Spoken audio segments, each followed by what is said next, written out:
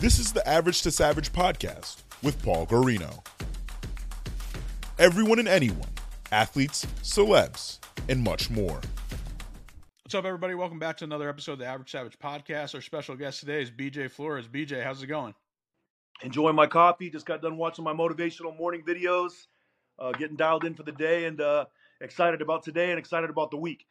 Yeah, for sure. Always bring that high energy. Let's just go back in time a little bit. I know you were a football player as well as a boxer. So tell me a little bit about how both of those mix and like how maybe each sport helped you out. I played football my entire life. I boxed. I had my first fight when I was 9. I'd play football half the season or half the year, and I'd box the other half the year, all the way till I was 18 years old. I got some offers, scholarship offers to play after high school. My brother played at University of Colorado. I love football. Just I was better at boxing, and I like that. And after when I got to the age of like 21, I won the the U.S. championships again. I'd won six national titles by the time I was 18 years old. And at 21, 22, I won the U.S. men's championships 2 years in a row. And the natural path was just to continue to go boxing. I didn't plan on being a professional boxer at all.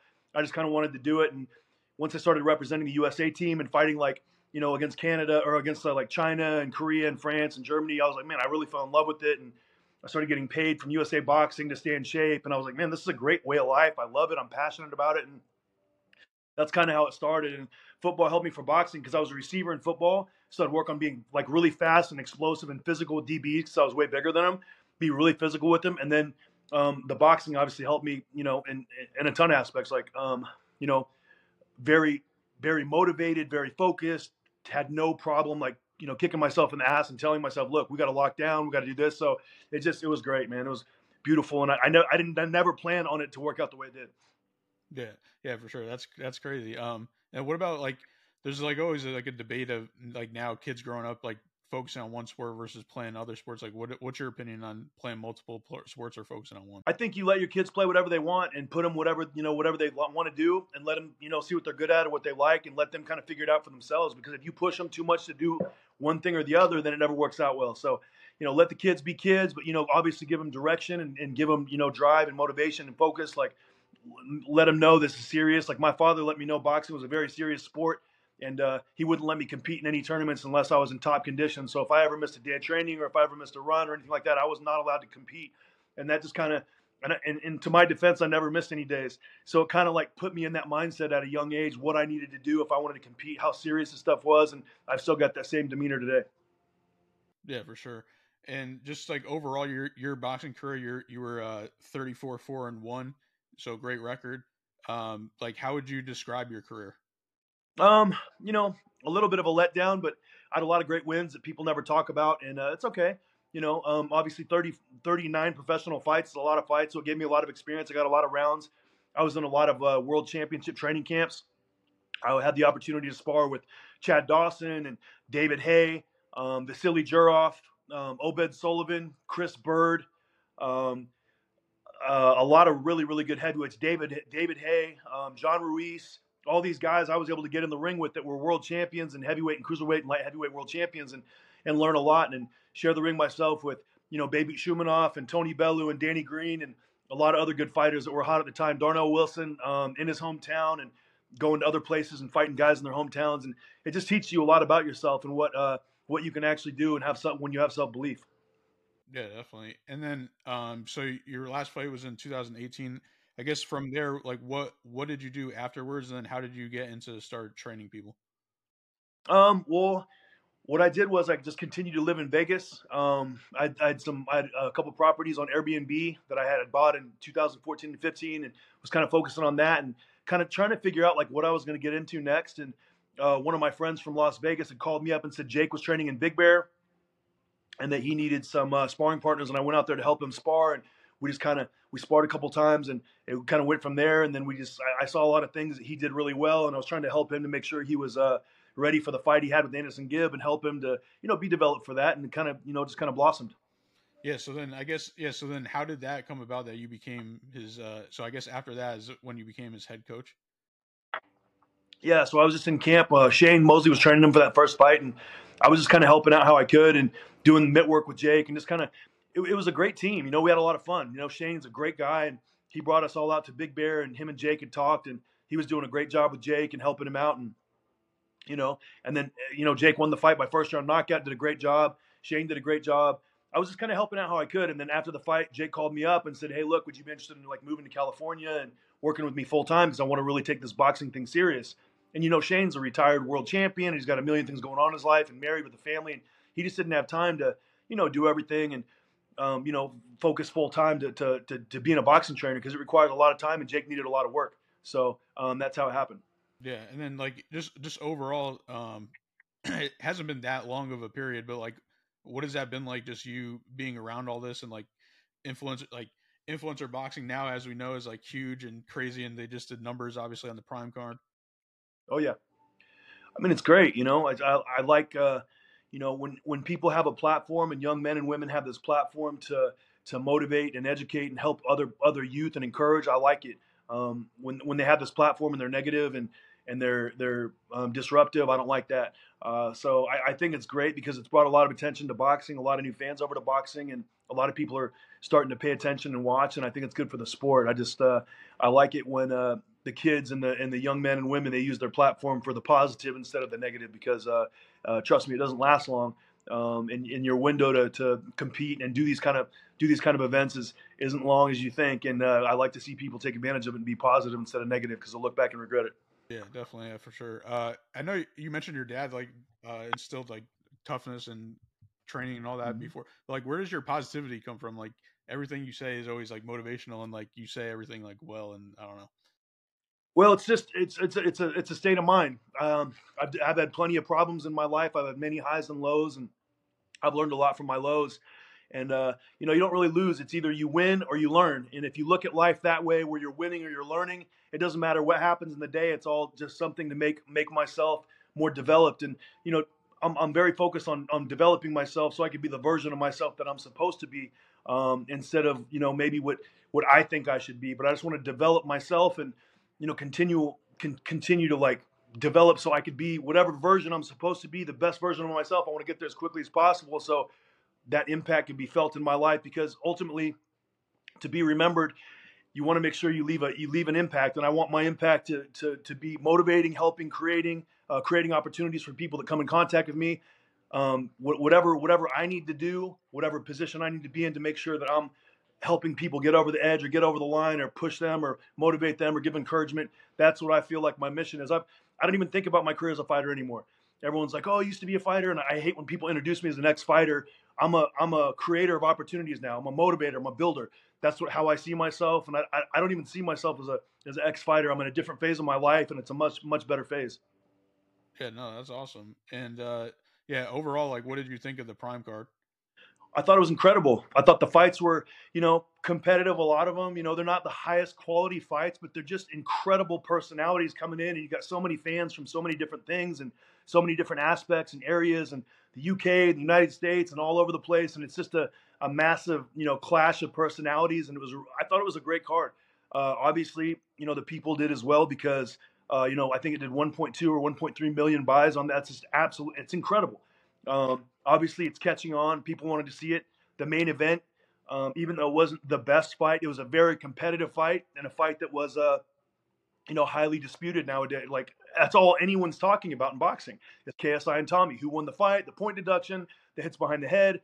We have a small council meeting in like 20 minutes, and then, that's all we're going to be talking about in rankings. So I think, it's really caught fire, and the buzz is it's going really well.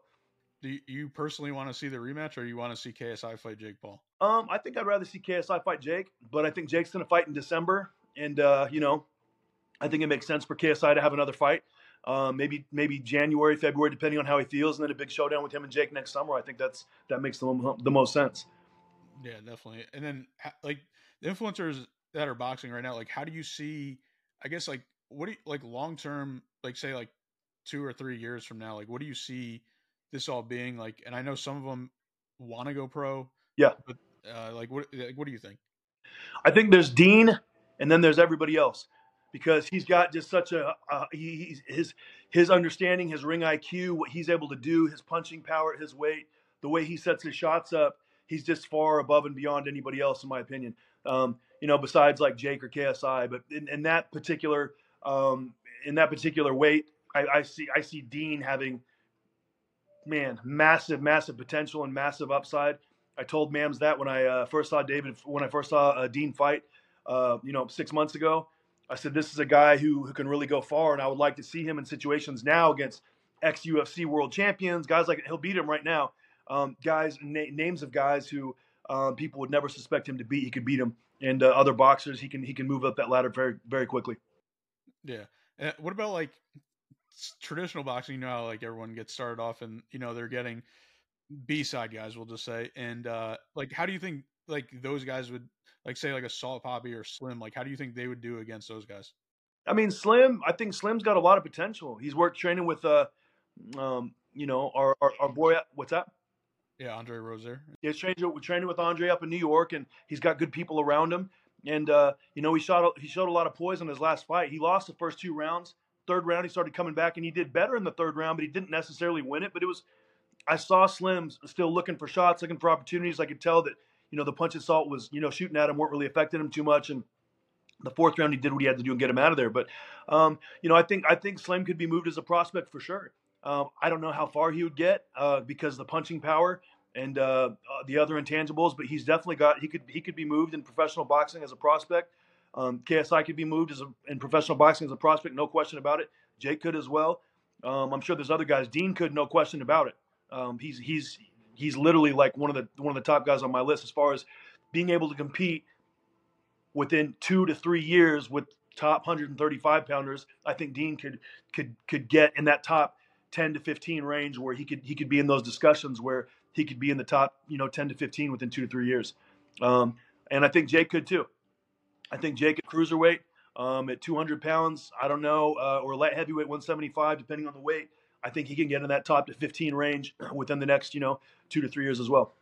Mm-hmm. Yeah, for sure. I think the other thing that I brought up several times, but people don't think about it, is just like, imagine if these boxers, because I know like a lot of them are struggling when they're starting up and don't have money or anything, and it's just like, think about like the reason why, in my opinion, is like the influencers are getting so good and better is because they have resources and they have the money, and it's like they have the D1 facilities, quote unquote, and it's just like, imagine if these boxers that are actually, well, I don't want to say that, like, they're traditional boxers that are athletes that if they had all this, like how good those guys could be that are already good, like how great I guess they could be. Yeah, it's it's a question that we'll never really be able to answer, but it's just part of it. Like sometimes like the Notre Dames and the Alabamas and the Georgias, they get better athletes, and those athletes have a better chance than the D2 schools and the the 1AA schools and the Central Missouris and the Northern Iowas. They just have a better chance, a better opportunity. So it's not necessarily fair, and I can't really say what would happen, but obviously when you have the a better opportunity, the opportunity gets bigger, and when the opportunity gets bigger, it gets more realistic. You can see it better, and you have people around you that have all been there and know what they're talking about. All those things help and factor in. So it's definitely a factor. Yeah, definitely. And then what are some influencer fights that you want to see that haven't happened yet? Jake and KSI. I mean, I think that's everyone wants to. Right, besides that one. Yeah, I mean that's the biggest one. I feel like the fight that everyone's kind of like holding their breath for and everyone wants, and that's a great fight. And KSI showed me in this last fight with Tommy, even though he didn't win the decision, and I had it 4-2 with the point deduction. Still, I had Tommy barely winning, but I had it. It was a very competitive fight. All the rounds were very close, nip and tuck. I just feel like Tommy in the second half of the fight really turned it on and was able to do a little more than JJ. But it was a very competitive fight, very close, and JJ performed very well. And I think he still won even in a loss. I don't consider that really a loss. I consider that a big gain for JJ because he went out there and showed he can compete at the highest level with Tommy, and he was very competitive. And Tommy wasn't able to do what he wanted and wasn't able to follow his game plan at all. JJ really disrupted him, and that was a credit to JJ and his corner and their entire game plan and strategy. For sure. All right, what about, is there anyone that's not yet into the influencer boxing that you want to see?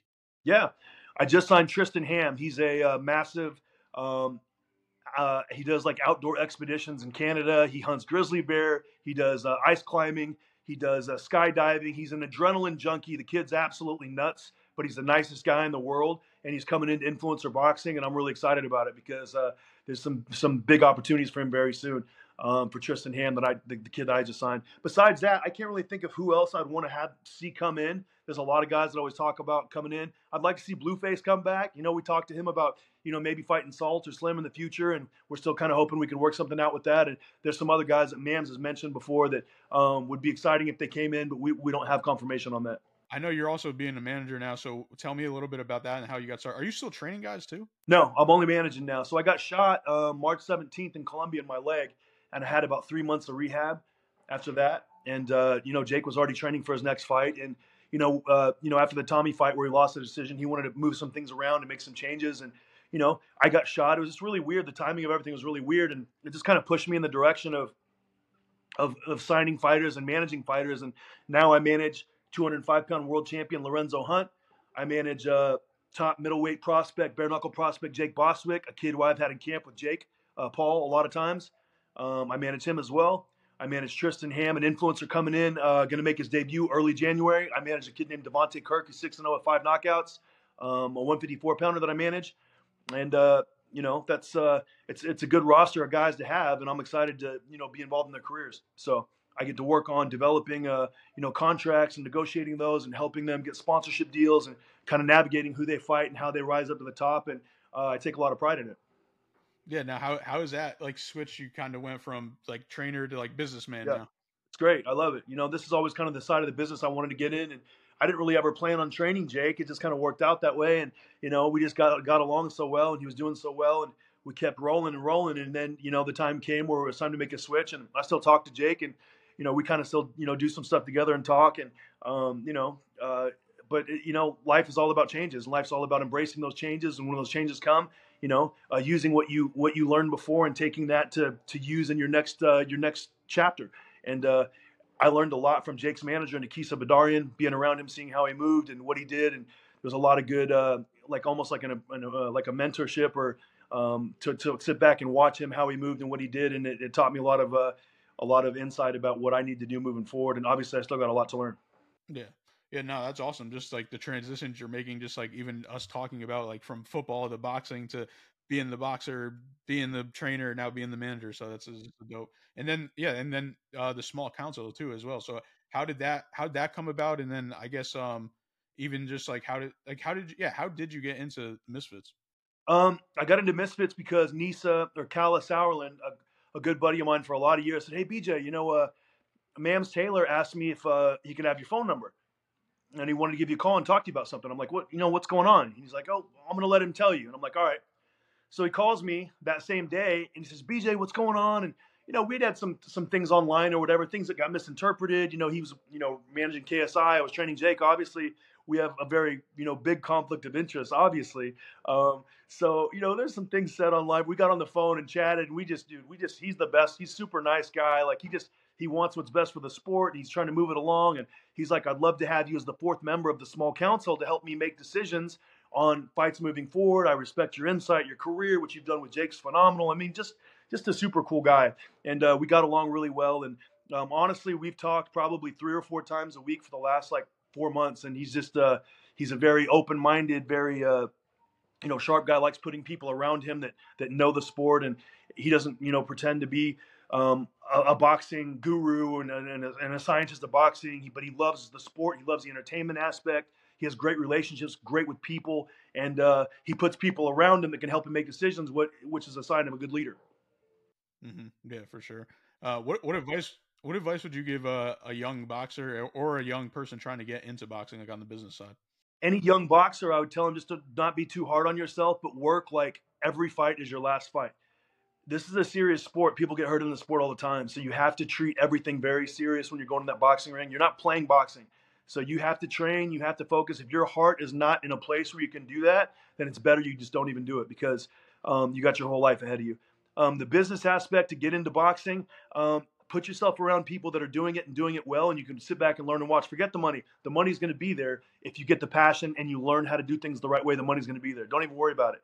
So it's just one of those things where you got to learn from the right people, and apprenticeship and being mentored is the most valuable thing you could possibly have. Yeah, for sure. All right, last couple of fun ones. Yep. Who's your favorite boxer growing up?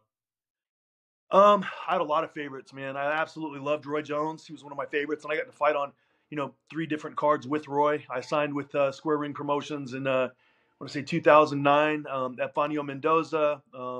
I fought on a card in Biloxi, Mississippi with Roy. He was the main event. I was the co-main. And then in Pensacola, Florida, I fought a guy named Jose Luis Herrera. I was the co-main. He was the main.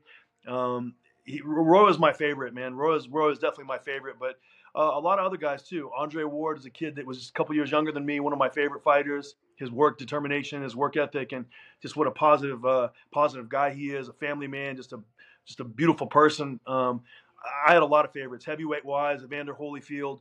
I love Lennox Lewis, David Hay, a good friend of mine. Absolutely loved his personality, his power at cruiserweight. A lot of good guys. Like too many to mention actually. Felix Trinidad, Oscar De La Hoya, Obakar, Ike Corte, Jose Luis Lopez, all these different guys. We can go on and on. I had so many fighters. I watched videos when I was a kid of young fighters before I'd go to boxing practice and try to work on those moves and sparring. And I have such a Rolodex in my mind of fighters. So the list is too big to even go on. Yeah, for sure. Who's your favorite football team? You know what? I bet on football, so I respect all the hell out of these teams so much, and I know how hard it is to play in the NFL. A lot of my friends that I played college with, never made it or made it for a year or two, and it was such an incredibly difficult sport. So I respect the hell out of every team. I don't have a favorite team because I bet on teams, and based on what the lines are, that's my favorite. College football, though, I took Liberty last night -14 and lost. The day before that, though, the good news is I took the under 50 in the Chiefs. I'm sorry, in the Chargers and the who they played the other day, the Chargers and the Chargers game. I took under 50 with the Cowboys, and I won that one. So every day it kind of works out a little different, but I like all the teams. I respect the hell out of the players. They're so good. Gotcha. Last one. Who would be your dream matchup that never happened before? For me, I think the guy that I really wanted to fight that I never got to fight was Marco Huck when he was the IBF champion. That would have been a very tough fight. He was sturdy. He was strong. We were close to fighting a couple times. It never happened. It would have been a fun one, but I don't really think about it too much, honestly, anymore. And then, obviously, I would have liked to get the Tony Bellew fight again in America where things were a little different with all the low blows and the illegal shots. So that would have been something because of the way the first 2 rounds are going. But I don't really think about it too much anymore. I've moved on, and I'm in a much better place now. Yeah. All right, BJ. Well, I appreciate you coming on, and could you let the listeners know where they can follow you at? Yeah, man. BJ Flores Pro on Instagram. That's my IG. My Twitter is also BJ Flores Pro. You can follow me on either one of those and get advice, get what we're doing, what things are happening in the boxing world, in the celebrity boxing world, and what's going on with my fighters and my roster.